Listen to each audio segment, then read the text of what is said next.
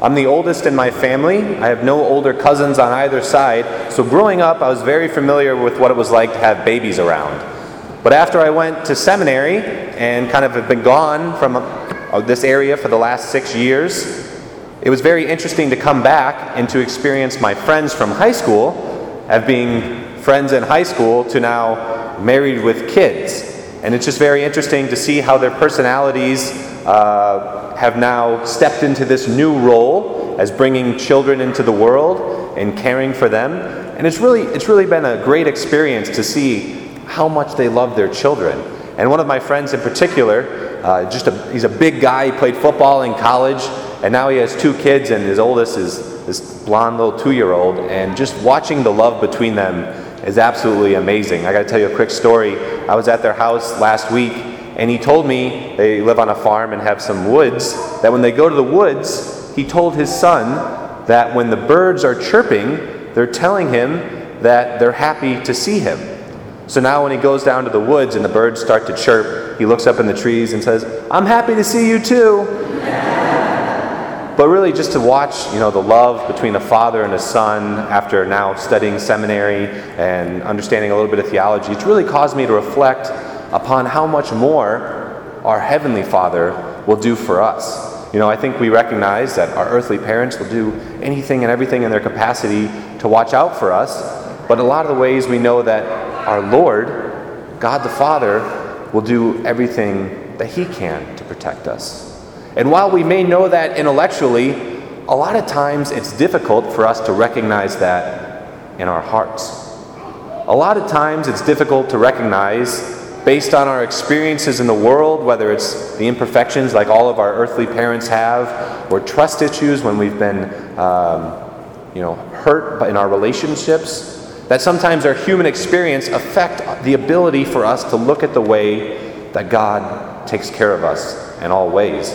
And I just absolutely love this second reading. Paul is talking to the Ephesians, and in the first line of the reading, we see what God has done for us, and in the last line of the reading, we have seen why God has done this for us. So that first reading, or the first line, "Brothers and sisters, in Christ Jesus, you who were once far off have become near by the blood of Christ." The fact is that when Adam and Eve fell, this created a chasm that we were not able, as human beings, as creatures, to heal that relationship. It took God, it took dying on the cross, it took the Father sending His Son and that blood to heal that relationship. And then we look at the last line. He came and preached peace to those who were far off, and peace to those who were near. For through Him we have access in one Spirit to the Father. The fact is, the reason that this has all been done, the reason we were created, is because God wants to have a relationship with us. God wants us to be a part of His lives. The fact that He created us was not because He was bored or He was lonely, but because He wanted you to enjoy life. And the fact is that He gave us the opportunity to return that love that He has given us, so He gave us free will. We're not robots. God doesn't say, get up, do this, do that, and we get up, do this, do that. No, we have free will. We have the ability to go out into the world and recognize that everything that has been given to us is from the Father. And we have a choice to give everything back and to say, yes, Lord, I recognize that you are the only thing that will satisfy me. You are the only thing that will complete my life. I love you. Or we can say, no, I don't know if you're actually going to give me everything I need, and I need to look in different areas. Now, when we fall into sin, we don't make this decision explicitly saying, God, I reject your love, but it's a part of that wound in our heart.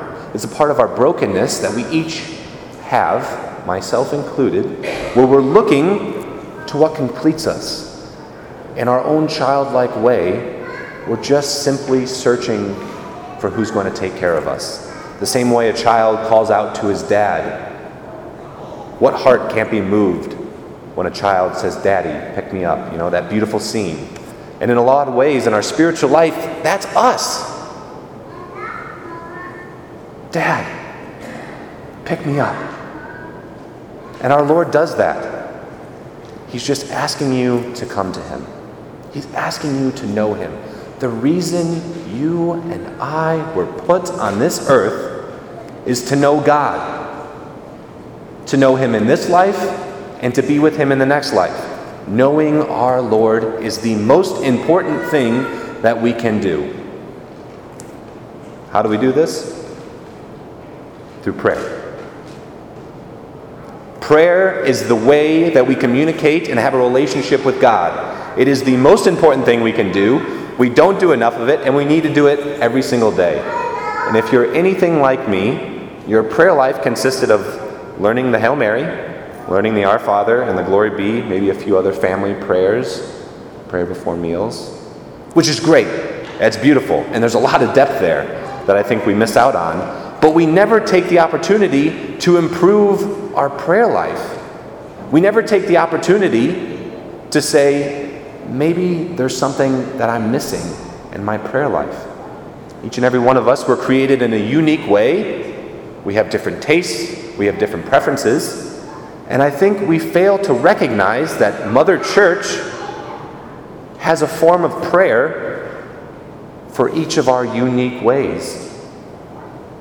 So this morning, I really want to not only challenge myself, because we all need to improve it, but each and every one of you. The same way you want to improve your academic life and learning more about the world and the sciences and whatever you're interested in, expanding your mind. The same way you want to improve your talents, whether it's sports or painting or learning languages. The same way you want to do well at your job. The same way you want to improve your home. When was the last time you thought about improving your prayer life? When was the last time you sat down and reflected, when do I pray? What do I pray for? How do I pray? Because we're not going to be at peace that our Lord talks about in the second reading unless we have that relationship with Christ.